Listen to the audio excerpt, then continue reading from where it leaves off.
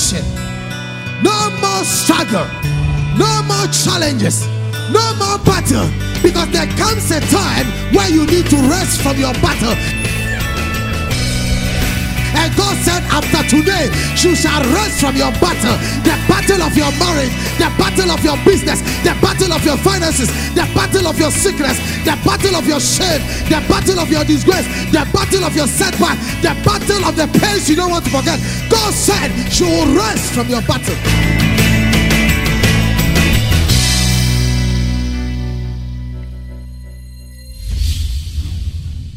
And now, today's message with God's servant, Reverend Ismaila Awudu, Head Pastor, ICGC Yahweh Temple, East Legon. We know the month of February. Something is blowing in the air. And who can tell me? Hallelujah. So love is blowing in the air. You can spell love everywhere. And if we are talking of the year of leadership, we also have to know that you cannot be a leader without you also being a leader in the area of the family. Because the leadership in the area of the family is actually what makes you a real leader. Bible says, what shall it profit a man if he gains the whole world and loses his soul? The institution of the family is a very great institution. If it is not really looked upon very well, it goes a long way to affect your total delivery and your total outcome as a person and as a personality. We have heard in so many areas or so many platforms where people were doing very, very good, very great, aspiring, rising to the top. But because these areas of relationship or family is not well managed, it goes a long way to affect them psychologically, emotionally, and diverse ways that their career and even as a gift to the nation and to their people, they don't get it. They end up disappointing themselves. They end up disappointing people. They end up disappointing and causing a lot of hurt and rifts in families and in societies. Not that they wanted it that way, but because they lack the understanding of how to deal with some of these things, it ends up like that. I want us to take a journey through the Word of God and take a journey through what I have to share with you whilst we are looking at leadership in the family front, where we can be able to understand what God has called us to do and how we should conduct ourselves as far as relationship is concerned. Shall we pray? Almighty God, we thank you for your gratefulness.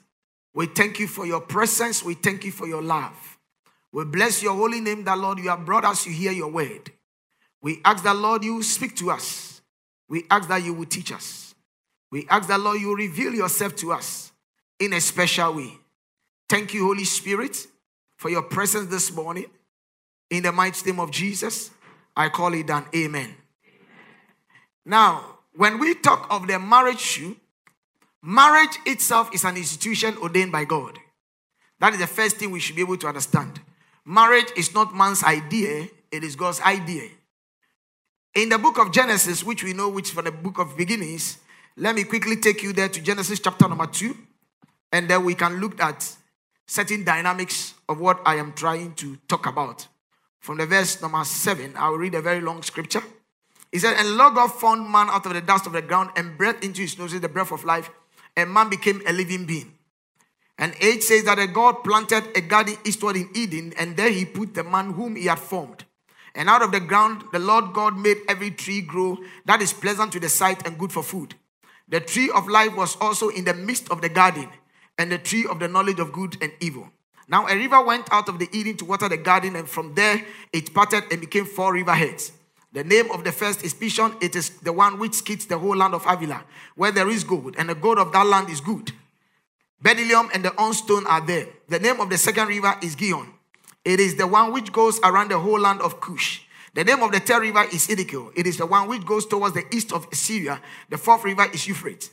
Then the Lord God took the man and put him in the garden of Eden to tend and to keep it. And the Lord God commanded the man, saying, of every tree of the garden you may freely eat, but of the tree of the knowledge of good and evil you shall not eat. For in the day that you eat of it, you shall surely die. And the Lord God said, it is not good that a man should be alone. I will make him a helper comparable to him. Out of the ground, the Lord God formed every beast of the field and every bird of the air, and brought them to Adam to see what he would call them. And whatever Adam called each living creature, that was his name. So Adam gave names to all cattle, to all the birds of the air, to every beast of the field. But for Adam, there was not found a helper comparable to him. And the Lord God caused a deep sleep to fall on Adam, and he slept. And he took one of his ribs and closed up the flesh in its place. Then the rib which the Lord God had taken from man, he made into a woman. And he brought her to the man. And Adam said, "This is now bone of my bones and flesh of my flesh. She shall be called woman, because she was taken out of man. Therefore, a man shall leave his father and mother and be joined to his wife, and they shall become one flesh. And they were both naked, the man and his wife, and were not ashamed." Very serious presentations of the source of man and what God has prepared for man. You realize that in Genesis chapter 1, God put everything that was not in order into order. So I don't want us to go into that place. But after he has set the planets in place and set all creation, the vegetations and the flora and the fauna and everything and water bodies and all that, after he has done all those things, he realized that man needs to take charge over everything he has done, which is his estate of his creation. So man now have access to take charge of God's estate. So man took over, and that is why the Bible says that, and God rested on the sixth day. God doesn't rest. God doesn't rest. He doesn't sleep. If God sleeps, you will see that it will be very disastrous. Amen. That word there in Hebrew, it means that it was transfer of power. God transferred to us the ability, the responsibility to take over as men, because he created us in his image and likeness. That is why God has not come in to stop you from going to school. Amen. Because he needs you to be educated to be able to manage his estate. That is why we cannot blame God for the depletion of the ozone layer. That is why we cannot blame God for the pollution of our waters. That is why we cannot blame God for the distractions of our vegetations. That is why we cannot blame God for the distractions of our wildlife. Because God put us in charge to manage all these things so that we will benefit from it. We become the beneficiaries of the preservation of our environment. So when we talk of the Green Revolution, it is not a man's thing. It is God's assignment to man from creation. Are you understanding me? So when man fails in his quest and his responsibility to preserve these things, it becomes a disaster to man himself. But God puts it in place for man to take charge over it. So when it comes to the day of accountability, we all talk of the judgment day. The judgment day is not only about how you live your Christian life, no. But the judgment day, we are going to give account of certain things. One, you are going to give account of how you utilize your time on earth. Amen. How you and I utilize our time on earth. We are going to give an account because God created us and put time in place that we will use the time as a resource to manage his estate that he has given to us. So if you fail to think that time belongs to me and I can use the time anyhow, on the day of accountability, you are going to account for the time. We'll also account for the resources God gave us, in terms of the money God gave us, in terms of the opportunities God gave us. We are going to account for it. Positions, influence. We are going to account how did we use those things? To what benefit did we use it? So you cannot say the money belongs to me. Yes, you have your money, but God gave it to you. So you are going to give an account how you spent it, because he made it a steward of his estate. And Bible said that it should be found in every steward to be faithful. A steward is an overseer. A steward takes care of things. Are you understanding me? So we are taking care of God's money, God's resources. We will account for it. The next thing we are going to account for is our lifestyle, how we took care of our body, this physical body. How did you treat it? God has determined that you are supposed to live 75 or 80 years. That is what he has planned for you. Now, the reason why you didn't get to that age, you need to be able to explain it. It's a very serious thing. So he instituted that even in scripture, he says that we should exercise. That is why the whole book of Leviticus, it is not just a written book, but the whole book of Leviticus teaches you on health and dietary. How you should be able to eat, what you should do, and all those things. They are all healthy practices. So that you can keep your body, which is the temple, stronger. For the spirit to be in you to do the work that God has called you to do on earth. Because every man on earth has an assignment. And God is counting on you and I to fulfill that assignment. So we need to keep this body in shape to accomplish that assignment. You can't waste the body. You will give an account of it. You will also give an account of the knowledge God gave you, which is the wisdom He gave you, the knowledge He gave you. How did you utilize those knowledge to the advancement of the cause of your assignment on earth? Did you waste it anyhow, or you put it in good use? You discovered things to destroy people, or you discovered things to help people? How did you rule with the knowledge God gave you? And all that. They are all parts of what you are going to give an account for. Can I hear an amen? Before you now come and talk about your relationship with your Creator, which is the God who created you, how did you relate with Him? Did you receive and accepted Him? That is your true Lord? Or you looked at a tree or something else and derived your source from it? So all these things are things you should be able to consider and be able to know that you are going to give an account. How you relate with people is very, very critical. Words you use, you are going to account for the words. Everything, Bible says that every idle word you use will be accounted for. So it is not just saying it, but everything we do will be quantified into giving an account for it. Then how you took care of your family. How you took care of your family. Your wife, your children, and any other thing that comes with it. How did you manage them? So all these things are going to play because He gave us the right and sat back for us to work with it. So we are now going to report back that you sent me, I have finished. This and that and that and that and that is what I did with everything. That is why we have the report. Say the report. That is why we have the account.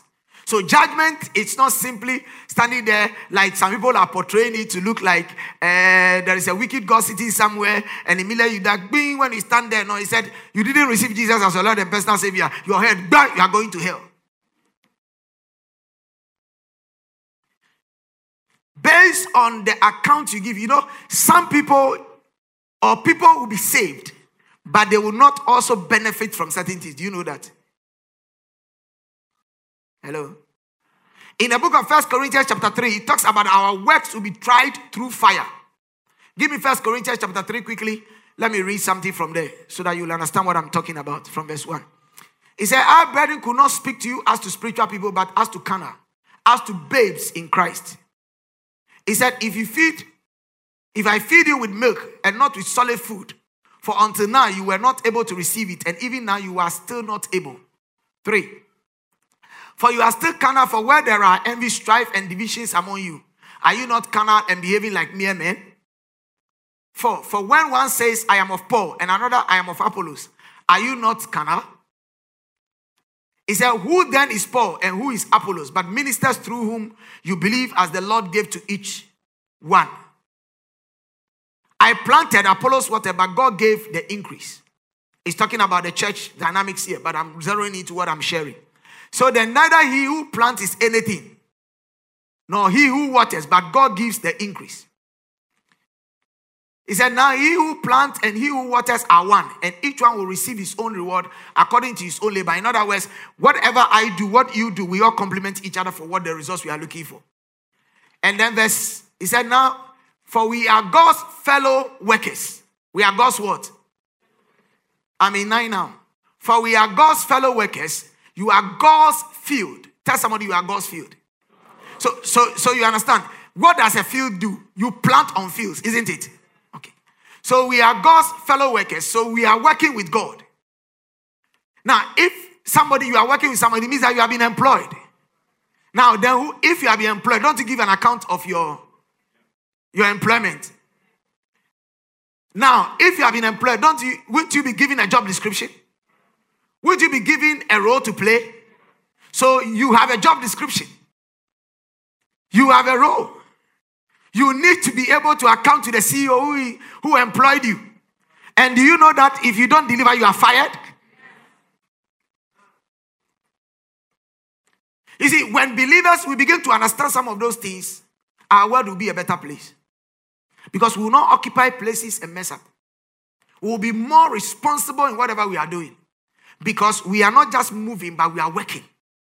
So God has enlisted us already. He has employed us on this earth.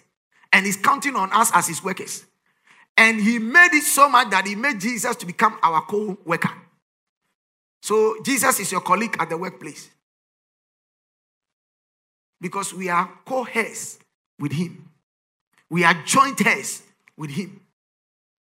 The Father sees us by the death of Jesus Christ for us. He sees us now as equal. Every asset Christ have, we also have. That's what it means. So it's if we are God's fellow workers, you are God's field, you are God's building. God's what? And he said, according to the grace of God which was given to me as a wise master builder, I have laid the foundation and another builds on it. But let each one take heed how he builds on it. So you and I, we are all masons. We are constructing. We are building. The question is that what building are you putting on? And when we talk of building here, we are not talking of physical structures. We are talking about all these things I talked about that we are going to give you an account of. Every lifestyle is a building. Everything you are putting is a building. And he says that we should take it, we should be careful how we are building on it. Verse 11, he says, for no other foundation can anyone lay than that which is laid, which is Jesus Christ. So Jesus Christ is the foundation upon which you are building. 12. If anyone builds on this foundation with gold, take note, silver, precious stones, wood, hay, straw, each one's work will become clear, for the day will declare it. Have you seen a nice building and you pass by and you will not acknowledge before? Have you seen a dilapidated building and you pass by and you will not talk before? Everything you do, people see, they will talk. Hello? So he's saying that the building we are building, that which he has given us to construct, when we do it well, it will speak for itself. And he says, for the day will declare it, because it will be revealed by fire. And the fire will test each one's work of what sort it is. And that fire is what I'm talking about giving an account. And he says in verse 40, he said, if anyone's work, which he has built on it, endures, he will receive a reward. Do you get it now? Okay. Now let's go to the 50. He said, if anyone's work is burned, he will suffer loss. But he himself will be saved, yet so as through fire. So you get two scenarios here. You can be saved without a reward, and you can be saved with a reward. So you can be in heaven Zongo, or you can be in heaven Trasaco. It's up to you to choose. So some can be there without a crown, because you see, when you have awards night, all workers are present, but is that every worker that is awarded? So yes, you are a worker, but you don't receive any award because you didn't exceed your target. You didn't impress. So who will give you that award? So there are a lot of believers, yes, will be listed as qualified and saved because we are just sure in serving the Lord. And any other thing, we don't care about our national development. We don't care about our health. We don't care about anything other. We know is let me fast and pray. When you talk of everything, it's a sin. I don't need to be in politics. I don't need to do business. I don't need to dress well. You go to heaven. No problem. No problem. But you are a disaster and a failure to the mandate of God.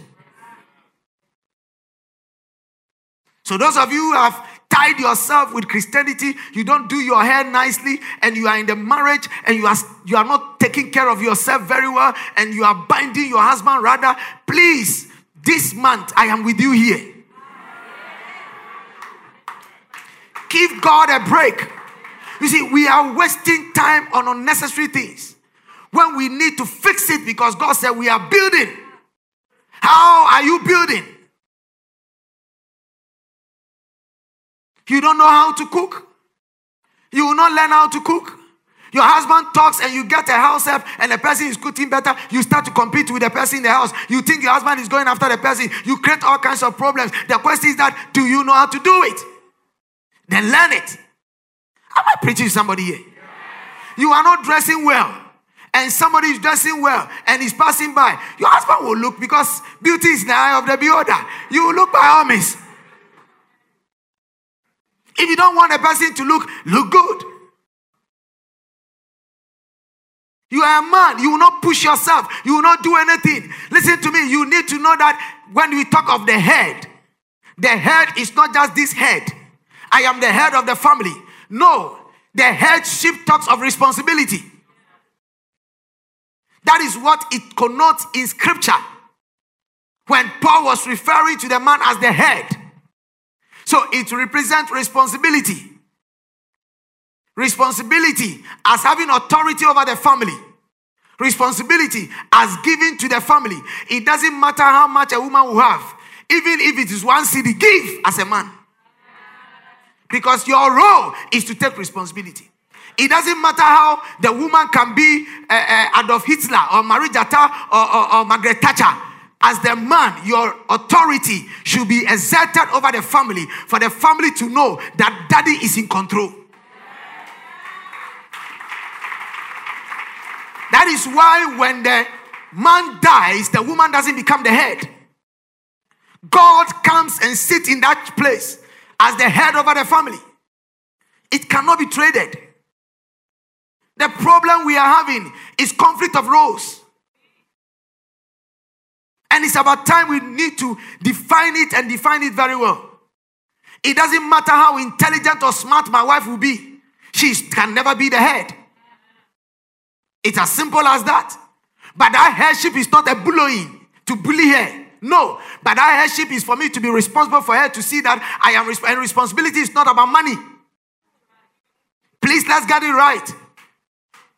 Sometimes we say that when I have money, then you know that I am the man in the house. It is foolishness.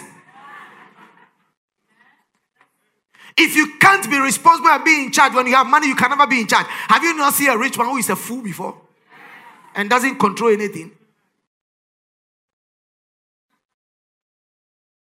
Reason why we are having a lot of heartaches, pain, disappointments, suicides. Some people who are not drunkards have become drunkards overnight. Some cannot even sleep in their homes. Some are afraid to go home after work. Some are even afraid to even enter into any relationship again. It's all because of the misunderstanding of what we really mean by relationship and marriage. Some cannot even perform at their workplace. They are making all kinds of mistakes. They are being fired and all that. And not that they are not competent. They are. But the thing is that something is eating them up and they cannot even talk about it. They are dying slowly within. Because we are failing to be responsible. A lot of people are working with guilt. Some are working with curses on their life. Because they really don't get what they are going through. It is important for us to understand that certain things are real life issues that we cannot ignore. And the earlier we face it, the better. Let me tell you something. Every human being is complicated. There is no simple human being anyway. So don't tell me I need a man or a woman who can be so nice and simple. There is no man who can be so nice and simple. In fact, any man that tries to be extra nice is counterfeit.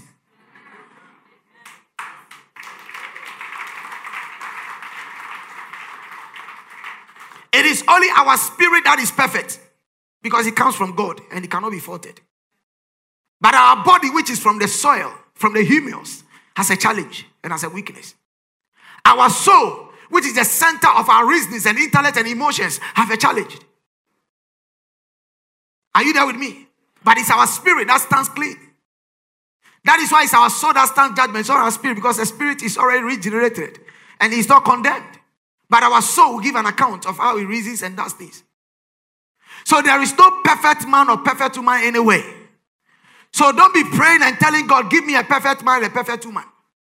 God will not give you a perfect man, a perfect woman. He said, dress the garden and keep it. There is a work aspect of every relationship.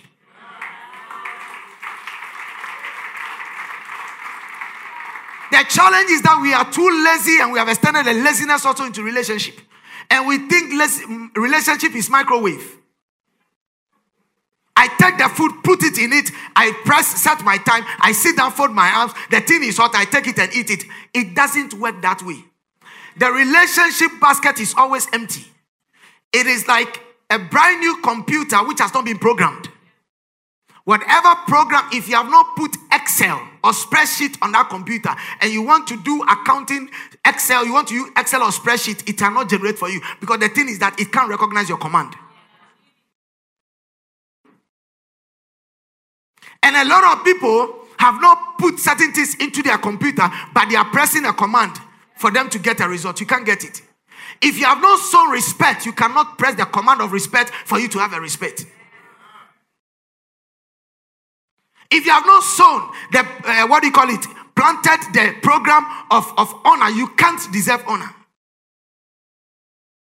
So don't let us deceive ourselves. For the fact that you are a Christian does not mean that your marriage will work automatically. Let's get it clear. And let's stop deceiving ourselves. For the fact that you fast and pray, you are a bishop, an apostle, or a deacon, a deaconess, a church member, prayer warrior, chorister, whatever, does not mean that automatically when you marry, the marriage will be succeeding. It doesn't work that way. Because you see, what you need to do by character, it cannot be fixed by prayer.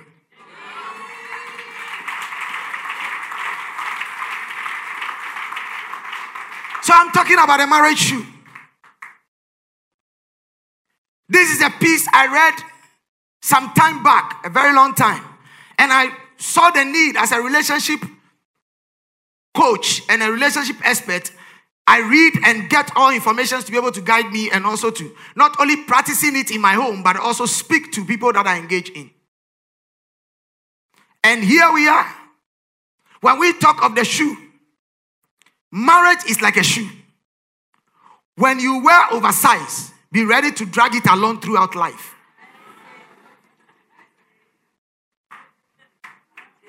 Believe you me, be ready to drag it along throughout life. Have you seen somebody wearing, when we were young, we like wearing our parents' shoe. And when you wear it, you see yourself doing like this. Have you experienced it before?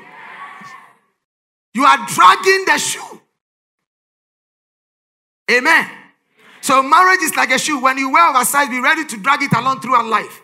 And when you marry undersized, be ready to feel the pace throughout life. There are people who are sitting, they go to meet. Have you met them before? Especially the ladies. They are only praying that they will get a place and remove and wear some slippers. Because that you will look and say, oh, your shoe look nice. But he's in their head. He said, you don't know what I am suffering that day. Give me a wave. As somebody wearing oversized shoe, or you are wearing a painful one here. When they remove their shoe, you will realize that the toe and everything is tired. One thing about marriage is that you don't drop your shoe or remove it at any point, no matter how painful or how stressful it is. That is why I thought it necessary to share with you today about the marriage shoe. It will be a very strong benefit to those of you that are about to enter into relationship. And it will also be a point of reference and help to those of you that are also already in the marriage. So let's go on. There are 3 things when you are ready to get a marriage shoe that you should take care of. 3 things when you are ready to get a marriage shoe that you should be considerate. First is the physical appearance. Give me Proverbs chapter number 31 from verse 10. First is how does the shoe look like? Amen. How does the shoe look like? He said, who can find a virtuous wife? For her worth is far above rubies. The heart of her husband safely trusts in her, so he have no lack of what? Gain. And he says, she does him a good and not evil all the days of her life.